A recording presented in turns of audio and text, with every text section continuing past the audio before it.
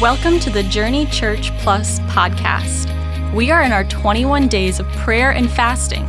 Each fall, we set aside 21 days to seek the Lord through intentional prayer and fasting to help us connect to Christ, community, and our calling. For more information about 21 days of prayer and fasting, go to journeyconnect.org/21days2022. And now for today's devotional.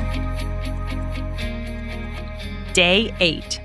Today's reading comes from Jeremiah 29:11. For I know the plans I have for you, declares the Lord. Plans to prosper you and not to harm you. Plans to give you a hope and a future. This is a bold promise and such a beautiful representation of the freedom we get to live in. God, the creator of the universe, has a plan for you. He knows who you are and he loves you. He has molded, shaped, designed you, and has gifted you with spiritual gifts. He cares for you, and he is working out all things for your good and for his glory. My friends, he died for you. We know this truth, but we must constantly remember to preach this to ourselves. If he loved us enough to die for us, don't you think he loves you enough to honor his promises? He wants good for you.